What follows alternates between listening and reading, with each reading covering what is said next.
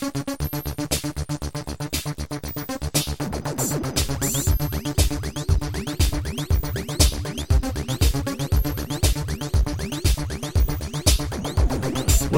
to the Meme Stream. Hello out there, and welcome to the Meme Stream, the podcast following meme students, present and past, on their adaptive walks of life as they embark on a career in evolutionary biology. The Meme is a master's program that enables upcoming evolutionary biologists from all over the globe to study and research in Europe.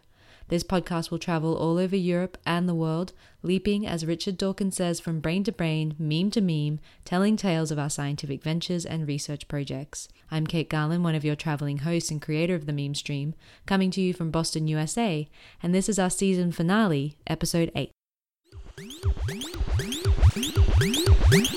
This episode is brought to you by the wonderful Henry North, who got to interview past meme student Mehdi Khadraoui, whose project looked at populations of purple-crowned fairywrens to understand the evolution of body size. And now over to Henry and Mehdi.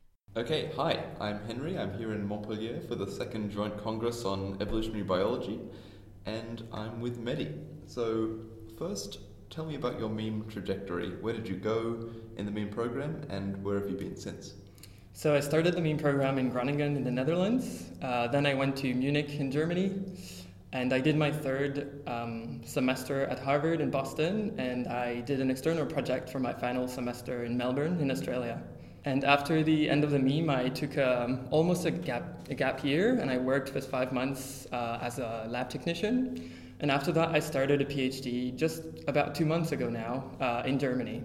Great, and so today we'll be talking about the project which had the title Environmental and Genetic Components of Variation in Body Size of a Cooperative Breeder, the Purple-Crowned Fairywren. So Mehdi, what was the question you were trying to address with this project? So in the past 3 decades, there has been a lot of research done on the effects of climate change on animal phenotypes, and specifically on morphology.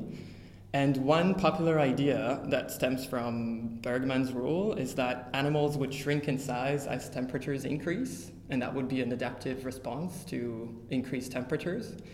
So the question that I wanted to address with this species, the purple-crowned fairywren, was whether over the 12 years of this long-term data set, we could see a change in mean body size and whether that correlated with climate differences. Great. And who was your supervisor for this project, and where did you do it? So my meme supervisor was Bart Kempeneers from the Max Planck Institute of Ornithology in Munich, and my direct supervisor was Anne Peters from Monash University in Melbourne, and so she was the one following me on a daily basis and helping me through my project. Great. Did you get to do some field work? I did 2 months of fieldwork to add on to their data set. Unfortunately, I couldn't add the data that I collected to my data set, but it was still an amazing experience in the north of Australia. And I got to see a lot of wildlife, and the fieldwork with fairywrens is really, really cool. Great. So digging down into the science a little more, what's the connection between body size, metabolic rate, and temperature? So smaller animals have a faster metabolic rate. In general, so they need more energy to maintain their metabolism, and so the idea behind Bergmann's rule is that as latitude increases, so as we get closer to the poles, the variation in temperature is greater because of seasons, and so animals would benefit from being bigger.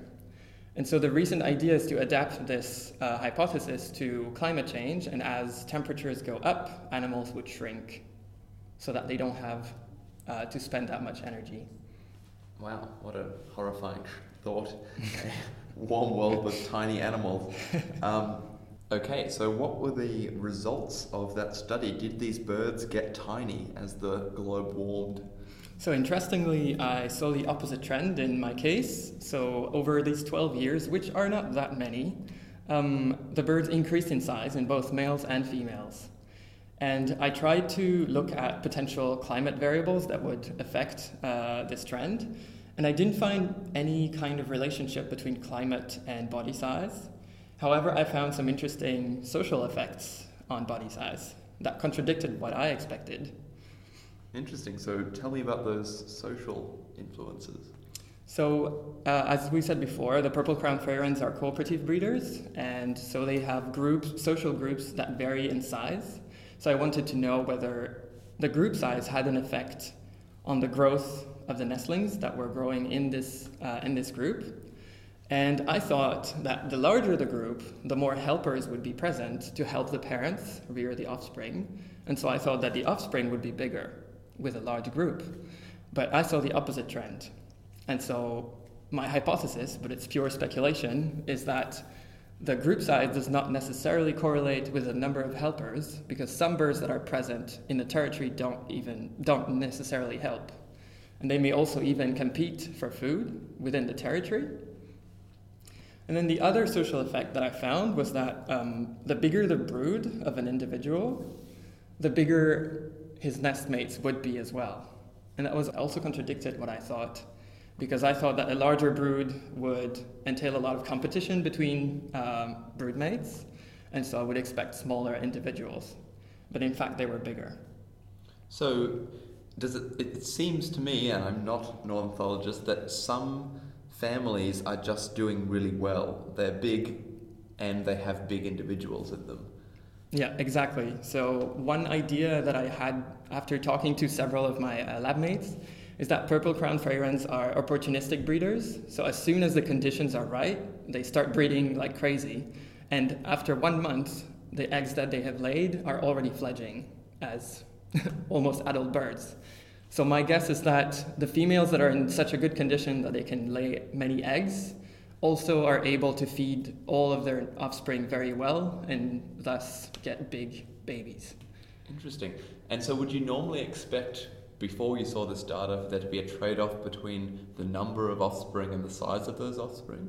Yeah, that's quite a common idea in behavioral ecology and ecology in general. Usually you would expect a trade-off between, okay, I'm going to produce tons of babies, but they all have to be small because I have a certain budget that I can allocate to this brood, or I can make just a few that are very good quality and quite big. So that's what I expected. But apparently it doesn't apply to all species. Or could it be that trade-off exists, but sometimes some individuals are so well off that they don't even have to worry about it? That's possible, yeah. If the conditions are maybe deleterious, then we would see that trade-off more clearly. Yeah, interesting. And so it sort of seems, in a way, sort of fascinating that you saw a relationship of slight increase in body size over time, and yet not with any specific environmental variable. So could there be some unmeasured effect on these birds? Yeah, that's completely possible. So the way we measured temperature was at a weather station about 15 kilometers from the nesting areas. And so the first problem could be that the temperature in the nest is not necessarily the same as the temperature measured at this weather station, because they live close to rivers, and so river systems could change the local temperature, very local temperature. So that's one thing. Yeah, and there are many other factors that we could have accounted for, and that I didn't. Yeah, I mean, a generic response, I guess, would be that perhaps you needed to measure the sort of micro-environment of these birds, as you mentioned, but they're birds and they fly around, so it seems that the weather station does seem like a reasonable measure. Do you think that, is it possible that human impact on the region could be affecting the ecology of these birds in such a way that affects their body size? So interestingly, the population that this lab has been studying for the past 12 years has increased in size dramatically. So it has doubled in about 10 years. But we don't really know whether that is due to a decrease in human impact or if it is the weather conditions. So I don't really know how humans could impact body size in this specific population. Yeah, I don't know. Yeah. But it's interesting. Do you think the fact that the population is expanding is altering some of the sort of parameters that you had in mind when you were hypothesizing a decrease in body size? So one effect of this increasing population is that the territories along the rivers are getting smaller and smaller. And as a result, they can't host as many individuals per territory. And so if group size has an effect on body size, then this population expansion would have an indirect effect on body size as well. So of course, for something to evolve, it should have a heritable component, and you were able to address some of this without even looking at the DNA sequence in this study. Exactly. So quantitative genetics is a field that has developed tools that allow students and researchers in general to determine how much of the observed variation is due to genetic variation, and that without sequencing anything. So the way that we do it is that we use a pedigree, and I had a pedigree of all of these generations over 12 years, and so I know who is related to whom and how big is each individual. And with that, I can determine how much of this variation is due to the relatedness between individuals and how much is due to the environment. I see. And what was the heritability of body size? So what I found was it was about 50%. So 50% of the variation that we observe in body size is due to inheritance from the parents. So the reasons that birds get bigger or smaller is partly due to the environment and partly due to the genes that they have, in fact, in equal proportions. Is that what you'd expect, given what's already known about birds and the heritability of their body size? Yeah, so about 10 years ago, there's been a review to look at morphological traits and what the heritability of these traits are in birds. And yeah, the average was around 50 to 55%. So that's exactly what I was expecting. So I was pretty happy when I saw that result on my screen. And that lends a sort of interesting aspect to your study, because that seems quite high to me. Naively, it seems that the environment would be super important for how big you are, because how much you can eat will be incredibly influential into how big you can get. And yet the trait you looked at had this high genetic component. What does that say about the way that trait evolves? So one important thing to know is that many, many nestlings of these species do not make it to adulthood. So I would expect that the ones who make it got more or less the same level of food intake, or little variation in food intake, and the ones that were not fed well all died. And the measurements that I have were all on adult birds. So there's quite a decrease in variation between birds that were born at some point and those that made it to adulthood. Awesome. And so often in birds we see dimorphism in traits between males and females. Were males or females bigger than each other in a detectable way? Yeah, so since the beginning of the study in 2005, every single year they noticed that males were bigger than females. And they also show color dimorphism, so they're very easy to distinguish. We don't really know what the pressure is to push males to be slightly bigger. It could be that that's a way that they can assert dominance. So I happen to know from spending time in the meme room that you like collecting the skeletons of dead things. There is a trophy of yours in the meme room in Groningen. Tell me about what you found during fieldwork in Australia. So I would say that the coolest animal that I found dead in Australia was a crocodile that was rotting in a river. And I was with my field partner who thought I would never do that. But I definitely went in the river, picked up the crocodile, and carried it over 1 kilometer to bury it in the sand. And I was hoping that a few weeks later I could just take the skeleton nice and clean from all the insects and other invertebrates that had eaten all the flesh off. Unfortunately, a few weeks later as I came back, the whole skeleton was gone. So I suspect that dingoes did it or other people. I was quite upset. Wow, that's pretty badass. I'm tempted to ask what the second coolest dead animal you found is, but... I found a dead dingo, but I didn't take it because it's very heavy and it was super smelly too. So I just took a bunch of hair and just... I just taped it in my field book, that's all. That is utterly disgusting. Thank you very much, Mehdi. Okay, so after MEME you took some time off to find the right PhD for you. Tell me about that PhD. So at first I was looking into continuing on the same line of projects. So I'm mostly interested in social behaviors and vertebrates and cooperative breeding, just like I did with this Fairywren project. But then there's this directory called Evaldir that advertises many PhDs in many countries, and I discovered this wonderful system that is social beetles. And at first I was pushing one of my friends, another meme, to apply because she was really into that kind of topic and into insects. But then I realized that actually I was really interested in it and switching to invertebrates was probably a very strategic move on my part. So I just applied and got an interview a few months later, and here I am doing this PhD. Fantastic. You mentioned it was in Germany. Where exactly is it? So it's in Würzburg, which is a small city close to Frankfurt, so pretty much right in the middle. Awesome. And you mentioned that moving to invertebrates was a strategic move. In what sense? So, first of all, there are very few ethical problems working with invertebrates. You don't have to mention how many you're going to use. No one cares how you're going to treat them. Not that I would take advantage of that situation, but it's very useful. And you can have much, much larger sample sizes. You can control for many, many factors by rearing them in the lab. And they're way smaller to keep as well. Great. Well, we're looking forward to hearing the outcomes of your future research. So tell me a bit more about how you go from birds to beetles. What exactly is your PhD about? So my PhD is about ambrosia beetles, which are part of the weevil family, and these beetles live mostly in dead wood. And so usually it's one female that colonizes a log. She digs into it and smears some fungal spores on the wall of her gallery, and these fungal spores will develop and form into a fungus garden.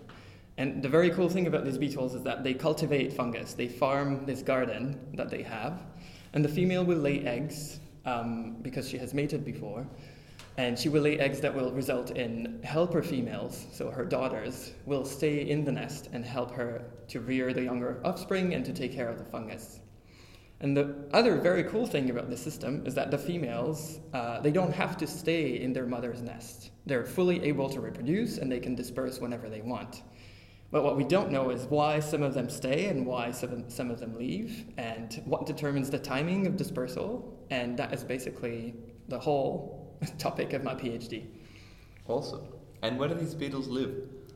So the particular species that I'll be focusing on lives all over the world. I think it originated in Europe, but now it's all over North America, and it was also introduced in Australia and New Zealand. And now our final question. When can you remember the first time in your life pondering the concept of evolution? So as a kid, I was a keen birder, and I used to watch a lot of documentaries about animals, and I would say that what really aroused my interest was animal behaviors, and the weirdest animal behaviors from a human perspective. And I always wondered, why do these animals behave that way?